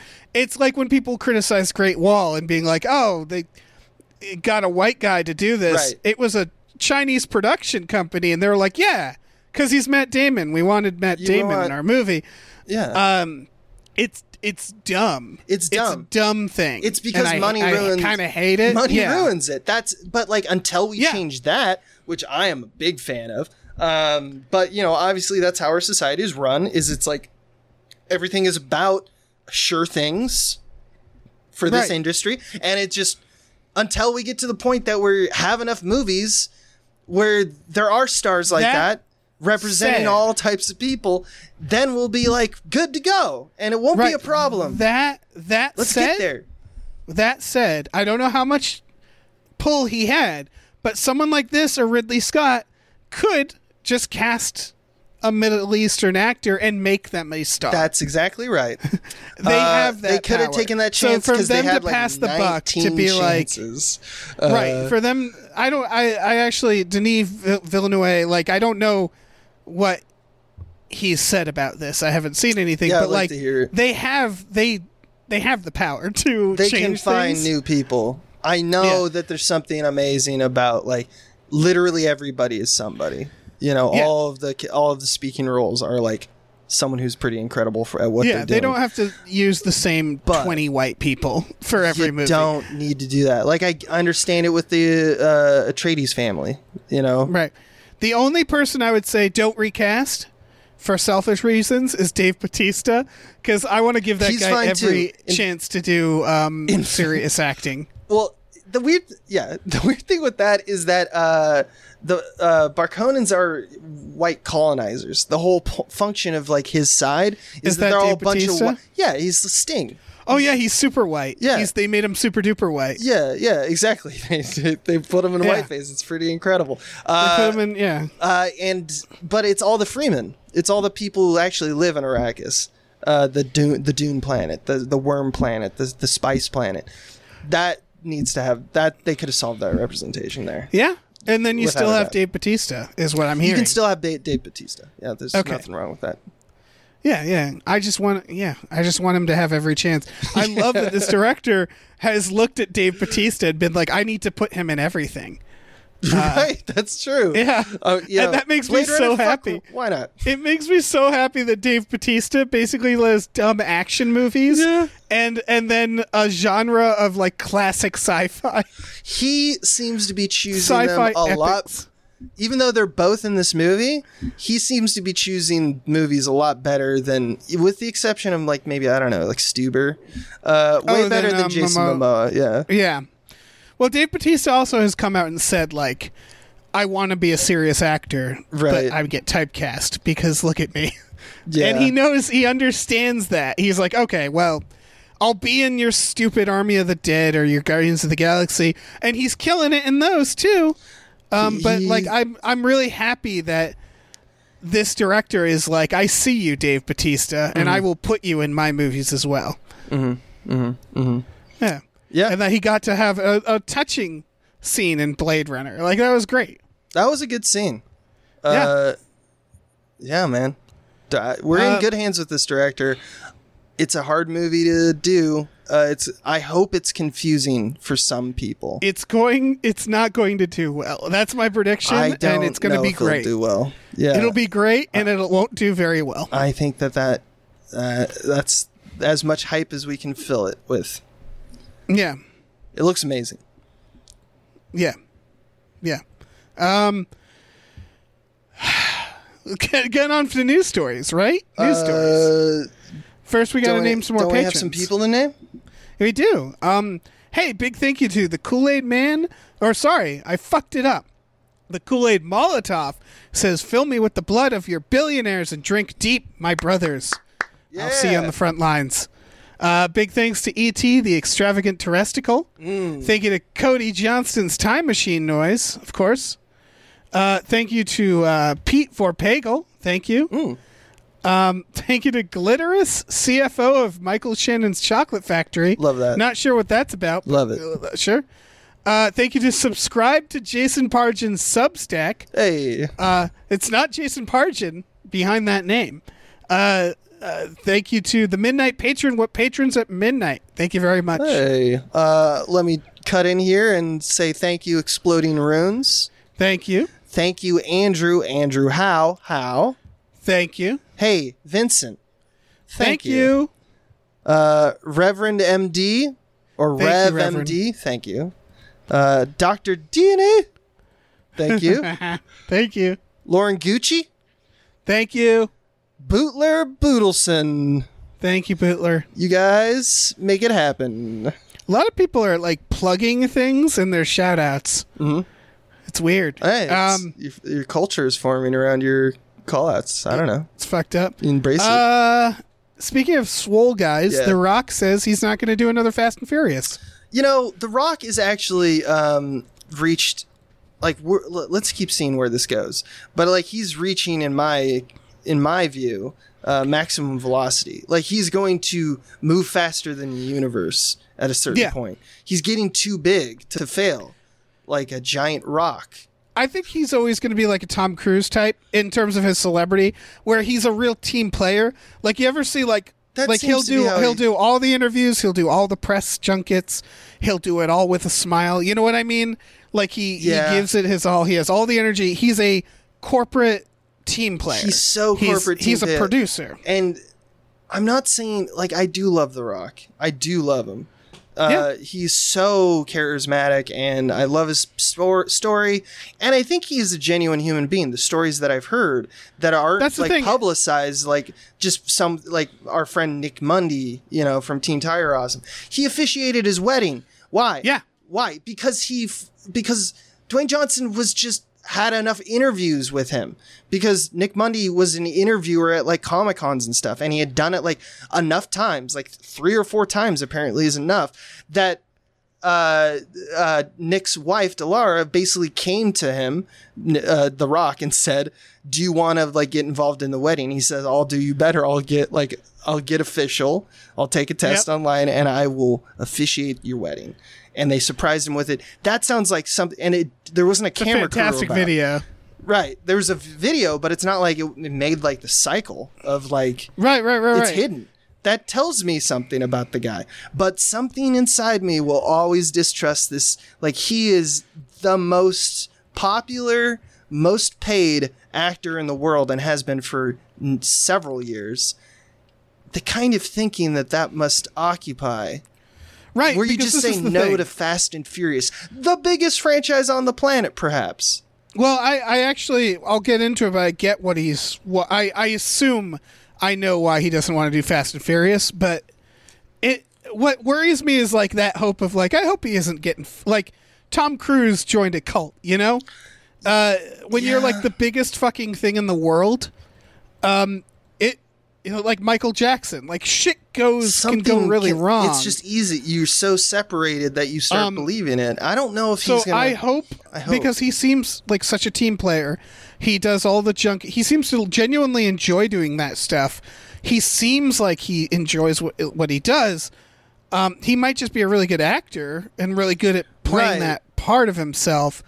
I just hope somewhere he's happy. And like, you know, yeah, for sure, grounded in some way. But yeah, I think you need to be happy, like, in order to want people to be happy and like not do horrible things. He's living an impossible life. Yeah, it's impossible. Who could imagine the success on that level? But the Fast and the Furious, I get, because Vin Diesel is such a fucker. Well, and apparently they've had a lot of issues. Maybe it's and that. I think The Rock is just like, I don't need this. Maybe it's that. Because here's the thing. This news is coming out specifically during Jungle Cruise is revving up their PR. That is weird to me. If it was in between movies, that says one thing. But it's specifically now. It's not like he's saying yes or no to a Fast and Furious franchise right now. You know? Like, so it's a little weird to me just because... Like, you're probably right. I may be thinking too darkly about this. It may just be, you know, like, I've done enough of that and it's time to move on. But a part of me always thinks, like, when you get to that level, and The Rock, over the time that the Fast and Furious franchise has been here, it's enough to me that, he could perhaps say to this, I'm not the star, so why should I do it? And that just really feels like... That really feels true to me, just based off the movies that he's been choosing, and like it's like the movies surround him now. Not that they didn't ever, you know, like at a certain point. Absolutely, it's one Even of those things. Is like, you know, this is like Will Smith or Tom Cruise as a writer. Oddly enough, one of the biggest headaches that I can imagine is someone saying your script, it's now starring The Rock. Because Yeah, that 'cause means, then you're like, it's "Oh, not I'm going to be gone anything like my script. Yeah, So I'm gone. I'm now a scribe. I have the role Yeah. of a scribe. Exactly. And so, yes, these are people who are bigger than their films. Certain ones, like Tom Cruise, I'd say is a good producer. But like Tom Cruise, like, yeah, all he does is Mission Impossibles and actions. He used to do real movies. The Rock, I think, never quite did that. Yeah. He was always doing these larger than life roles. Like, what is a movie he's been in where it's like, yeah, he's like where he's actually acting? That's tough. There's a role that comes to my mind that he has a cameo in Fighting with My Family, but he's just playing himself. But he's just playing a real, like, no, can I be real for you for a second? Like, the way you're acting is creeping me out. Like, he's This like has is, a genuine. It's not like Jumanji or something. Right. This is why I love the movie Southland Tales. Right. Because we're never going to see The Rock in a movie like Never. that ever again. Never again. Doom, Be Cool, that era, that was when he was actually like seeing what he could do, you know? Right. And Now it seems like I think he just likes, again, it's the fact that he also likes the junkets. It feels like he likes the life. He likes the industry. I think he understands coming from pro wrestling and just that lifestyle of like making your mark by in like being there, just being there. I think he's had Right. a lot of like if you follow him on social media and stuff like that, he's big into that. He's just like, I wake up every morning at 3:30 a.m. and I eat Yep. 18 tons of fish, and then I go and I work out, and that's what I have to do in order to keep this whole body going. But then after that, all of my time is spent networking with people, talking to people, Yeah. like getting boots on the ground with whatever movie I'm doing. He's just like, there's no Schwarzenegger me is time. similar. Yeah, I think exactly. Schwarzenegger's similar. They're workaholics who don't like. I don't think he cares about the art side. He just likes being a star and doing fun shit. Yeah. Like that is centered around him. That's why the movies I'm most curious about that he's going to be in is Black Adam, which is a DC film. I suspect that'll just be The Rock.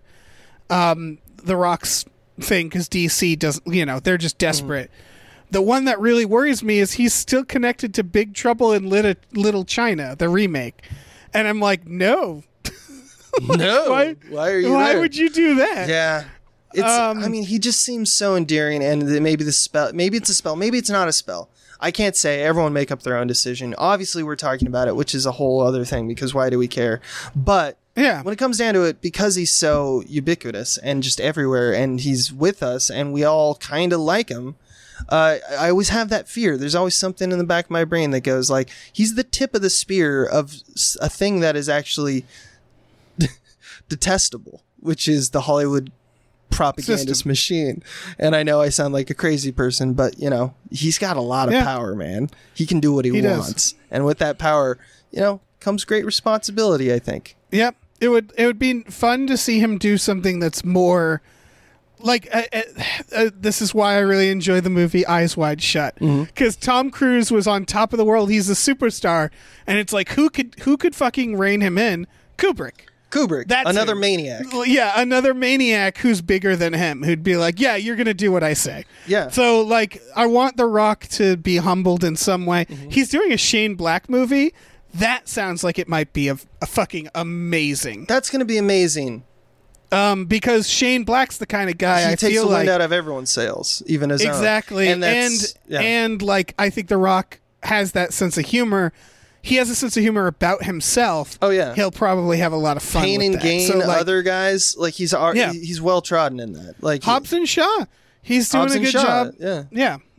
So I think that's the thing about The Rock is it's almost like he's too perfect, where it's like he's a superstar, but he also seems to have a sense of humor, and he'll choose things that are a little that's ambitious. more in the category of perfect, and that scares me. Yep. The Rock scares me because he's too The Rock perfect. scares us all. Yeah. Well, let's talk about the fact that there's going to be a sequel to The Tomorrow War. Woo! Abe, did you see The Tomorrow War? I did. What'd you think?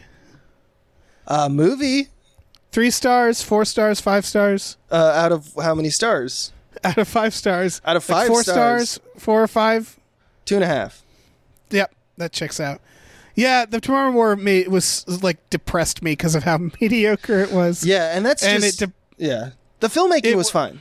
I mean, it was fine. It was fine. That's most of the 2.5 stars. The writing really mediocre and like felt. I mean, I know it's hard to make a movie during quarantine, especially a movie like this.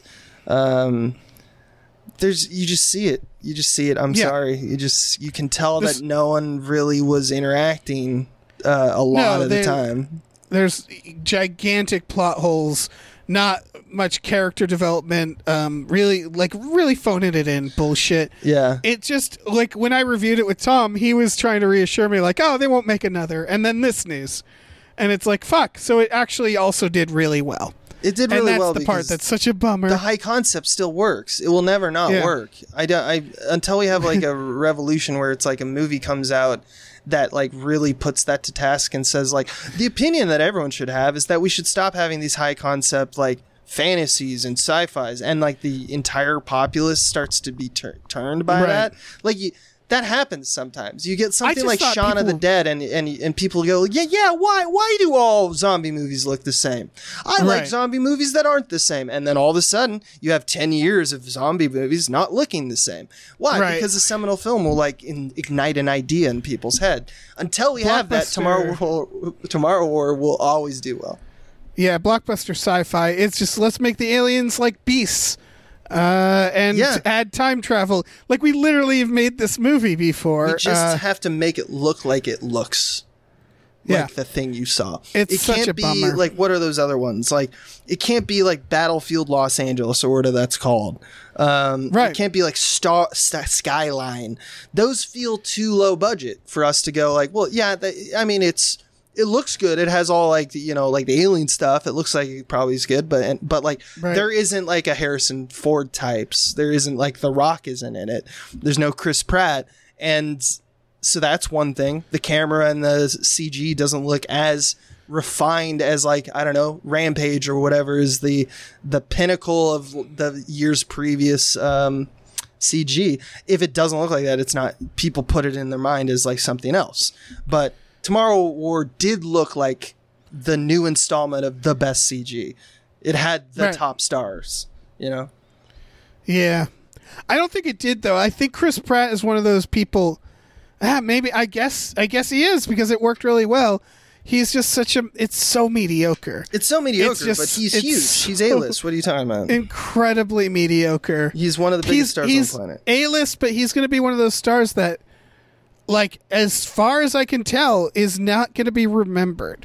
Like, he occupies that space of movies that make a lot of money in the moment and are not going to be remembered. Name someone. He's just maybe except for Guardians of the Galaxy, but like he's the ultimate like generic white guy. Yeah, funny but not too edgy. That's in his superpower. Movies You're that saying are, it seems like it's a negative thing. That is his superpower. In Hollywood, that is I know. It's a plus for him. It's more for me of like I know why they do this, because of money. They like money, and they're getting their money. Sure. Yeah. I not see a what mystery. you're saying. It's just I see what you're depressing. saying. The logic is very sound. Like you picked it apart very nicely, and I think you're right about some crucial things. I just think that the scale is what kills your argument.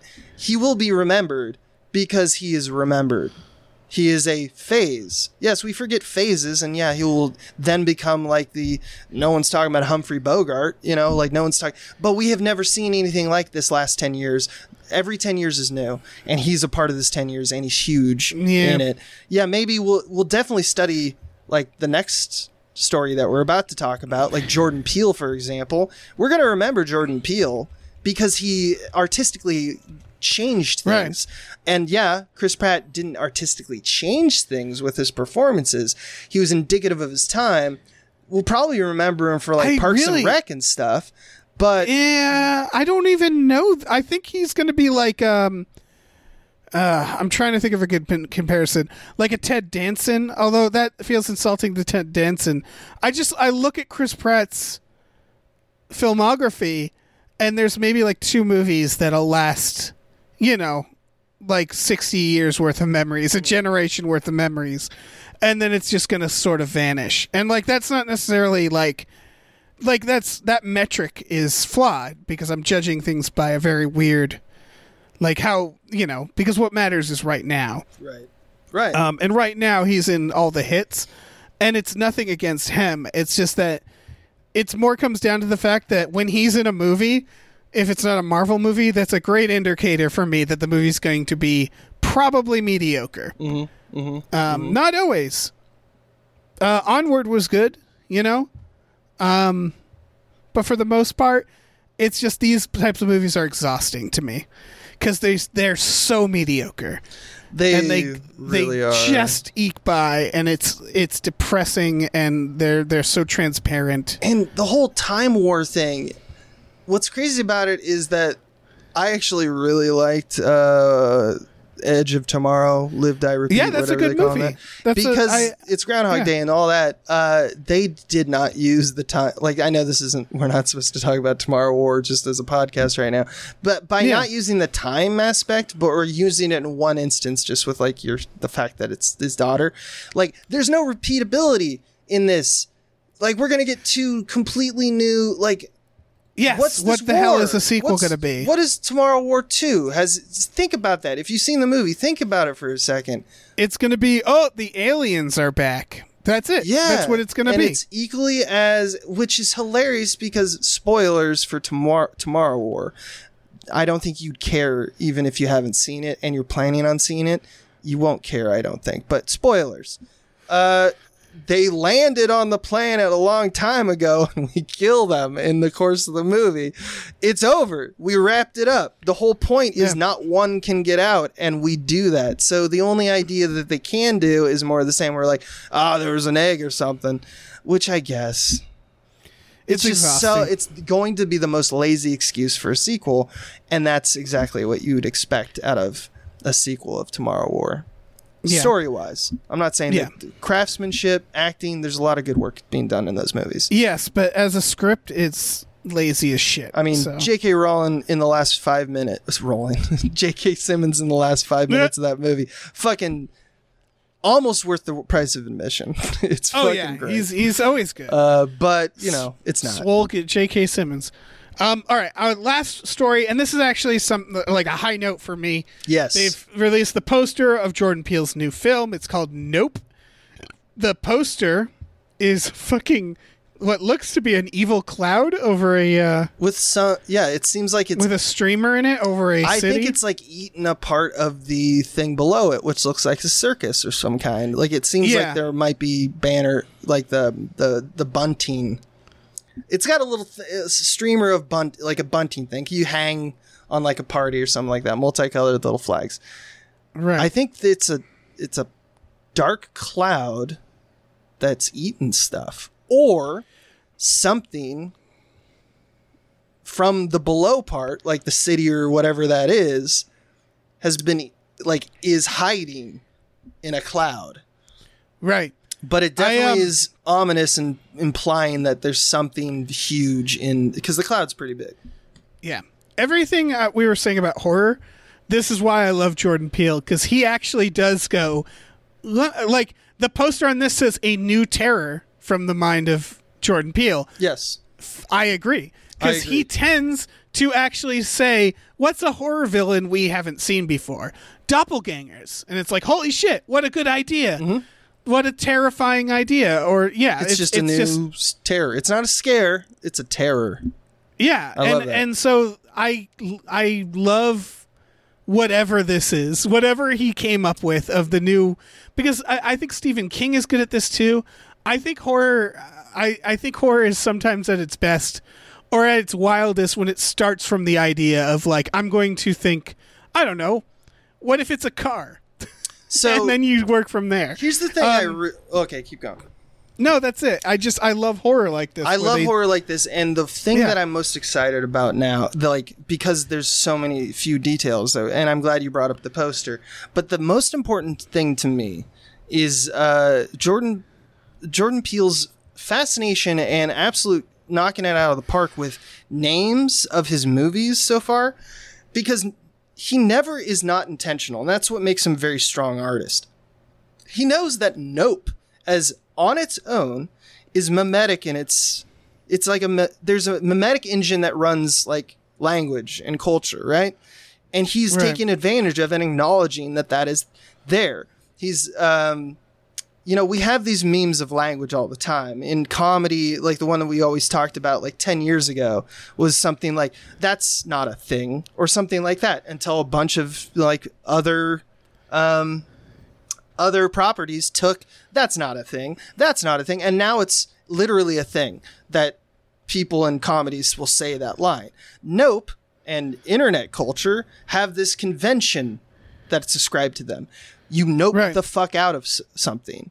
You say nope and you back away. You can see the endless stream of GIFs and all the things in the conventions that we say nope. It's like calling a movie like this in the same, if it was contextually and constructed in a way to be like, identify like there's an internet component to it. If I just said this, you already know what the type of post that would be or something like that. It's because of the mimetic quality of language. Now, nope, and choosing nope, just like this is us and Get Out. Like he's clearly doing like this short, curt thing that is anthemic to his thesis, functionally his main dramatic argument of the movie. You know that nope is going to be the reaction someone has, or as a group collectively, the actors and characters in this movie are going to have that response to something. So he has just given us a promise. He's promised that you're going to want to nope the fuck out of this movie. Well, but also That's that fantastic. it might, but what will it mean? Like Us was very similar, because when you watch Us, you're like, it kind of ends and you're like, oh, Us. Because it usually has different layers. It has layers. Man, it's us, our doppelgangers. Fantastic. And then when you realize when Us is about, I think specifically about homelessness, but also just people who are disenfranchised that we ignore, it's the new level of like, they're us. Right, exactly. Like, they're us. human beings too. It's us. multifunctional and faceted. In the same way, I bet at one point, if it's not beating us over the head in the film, like however the style and the tone of the film is, if it's not abrasive to do, there'll be something like the following two things. At some point, someone's going to see something that is probably the monster and going to go, nope, just because that's a comedic moment. Also, I bet at the Act 3 break or somewhere around that, some character is going to have a choice where they can decide to keep doing the thing that will probably, just like cause the systemic problem to keep terrorizing us, or they're going to have just the simple choice of going, nope, I'm not going to do that. And that's probably going to solve the movie and give us hope. It's great. Like, I'm not saying these things are going to happen. They probably won't. And I'm just off base and I'm just spinning my wheels here. But like, the idea is that he knows how to push this. He's given it to us just in the title. There's a lot to think about here. And he's also given us an image where we're like, this is a mystery. God damn, I love that so much more than the way in which we market literally any other movie. The guy knows what he's doing. He's so good. He's really good. He's like the anti-Shyamalan. Yes. Where Shyamalan is like old and everybody's like, fucking Christ. Fuck.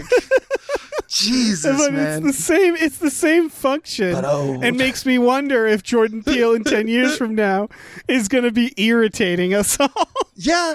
I mean, it is. But so far, so good. Yeah, like, I hope that for him, because that means he will be so pervasive in our cultural consciousness that he will be like in our DNA in society. Yeah, that would be great. Imagine being that type of person. You were legendary. Yeah. I hope for and him imagine that would status. be elevating. That would be elevating art, because if in the 10 years from now people are like, I'm going to do something like Jordan Peele, but now I'm going to subvert it or elevate it. It's like, that's amazing. That's fuck yeah. Because right now what he's doing feels extremely fresh.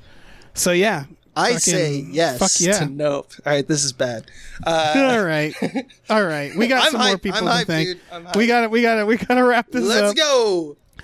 Big thanks to Tux. Thank you, Tux. Woo. Thank you to Ricky Cilantro. Always a pleasure. Thank you to Norm from Cheers. Thank you. Thank you to Space McNulty. Woo. Thank you to Oh Great, It's That Guy. Thank you to Nolan Mayton. Thank you to Vaccinated Man, Andrew McGuire. Thank you to AJ. Thank you to Tip Drizzle. Ooh, Burrio Mouth. Ooh, yeah. Thank you. Mrs. Voidus. Thank you. The Ghost of Dave Thomas. Thank you. Aaron Burser. Thank you. David Knifeboot. Hinson. Knifeboot. MBA. CPA. Thank you. Hey, Christopher Robert Sparts Esquire. Thank you. Thank you. And also, let's not forget Mackenzie Fuck Shuffling with Willem Dafoe's confusingly large dick. Chill. Thank you. Thank you. Vaccinated Jay. Hell yeah. Thank you. Pie Guy. Thank you. Oh, Abe. Yes. Abe. Yeah? Cut the shit. What? And let me tell you about a movie that deserves more hype. Oh, fuck. That was fine. I'm actually on the fence about this movie, but this is called John in the Hole. Of course. Bad title. I thought you were all about this title, but It's funny. bad title. It's a funny title. Very strange for what, if you watch the movie and you realize, oh, this is what this is about. And then you think about sounds the like movie. a James and the Giant Peach Yeah, type it's title. like. It This seems more is coming serious out- than the title. Yes, this is coming out August 6th on streaming, I think in theaters. It's about a 13-year-old kid who finds an old bunker in his backyard. And for no reason that the movie at least explains, or the reviews seem to say, he drugs his family and puts them in the hole. Yep. And starts like living like a Home Alone life where he's like, like trying to exist on his own. And there's a shot in the trailer that looks like he has killed a fellow boy in a pool at one point, and he's moving the body. So it's pretty clearly he's a psychopath. No one knows Right. about it, so we got to talk about Kevin a little bit. Right. And also, he's doing horrifying things. And I feel like most of the movie is going to be them in the hole, and he's going to be like, puts lotion on the skin or whatever, because he's going to be weirder than the trailer allows. And they're going to Right. just try to be like, why though? Why are you doing this? And then we're probably going to reveal that he had some very traumatic, history. Yeah, I could see that. I'm That's very probably- curious about this because the reviews are very mixed. Also, Michael C. Hall's in it.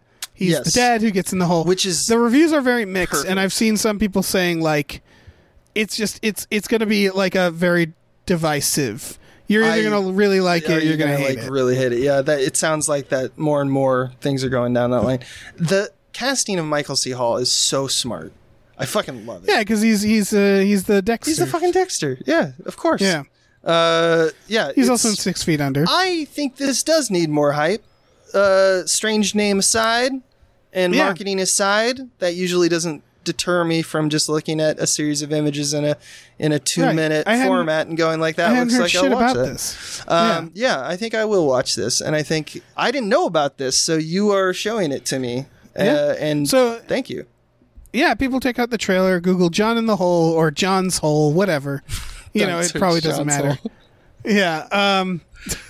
But yeah, it's just weird that this is coming out soon, and it's not even it's IFC film, so it's not like a small movie August, or anything. Early August Yeah. is when it comes out. Check it out. I love your summary of, because you actually gave us a log line in our little doc we have here, and you wrote, this is not the official log line, this is the Dave log line. Kid has hole, kid puts family in hole. It's Yeah. It reads as more instructions, Dave, than than anything else, or like a recipe. I don't know. I worry about you, Dave. Yeah.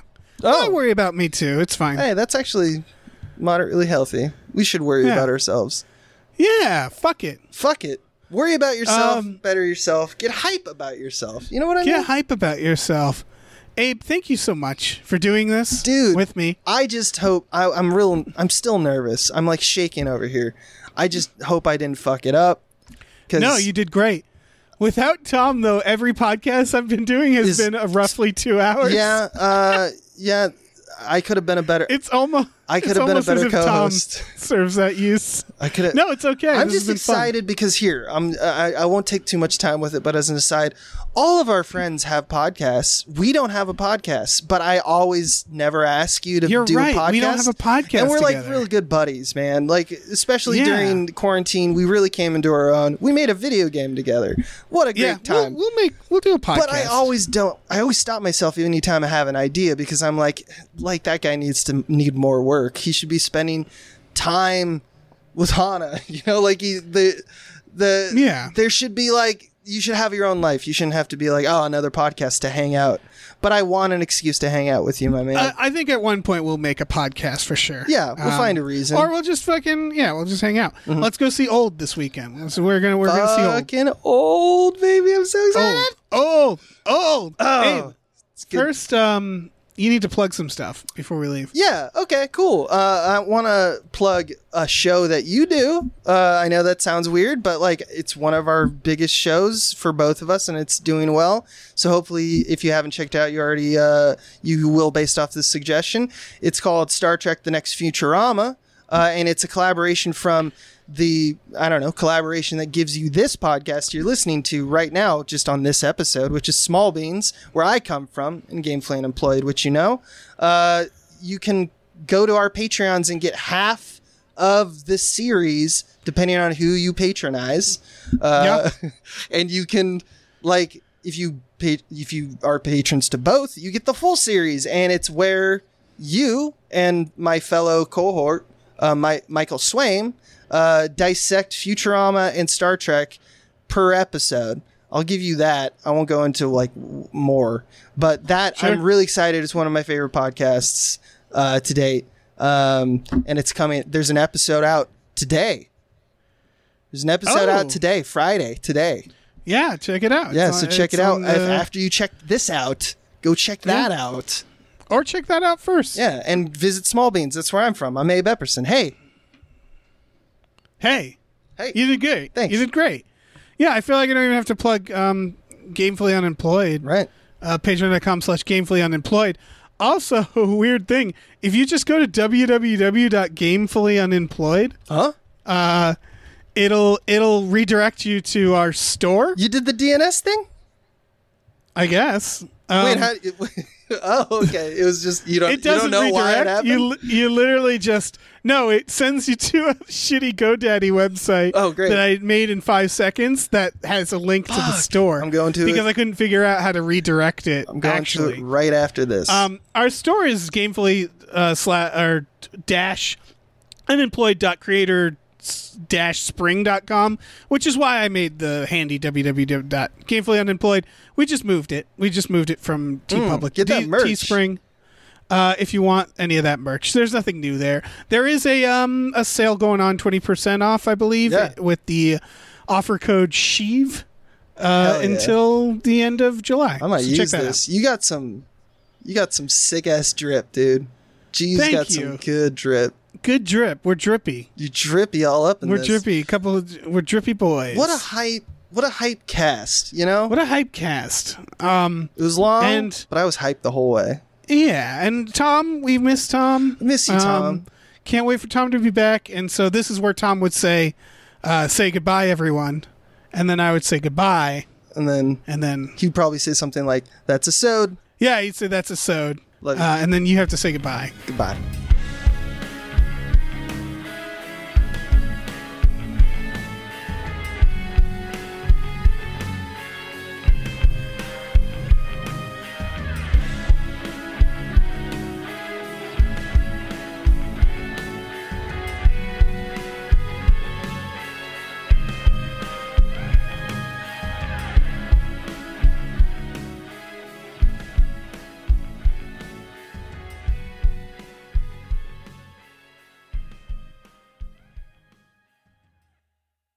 Our music is produced by Chris Corlew. You can follow him on Twitter at @thecorlew, CORLEW, and find more music at shipwreckedsailor.bandcamp.com.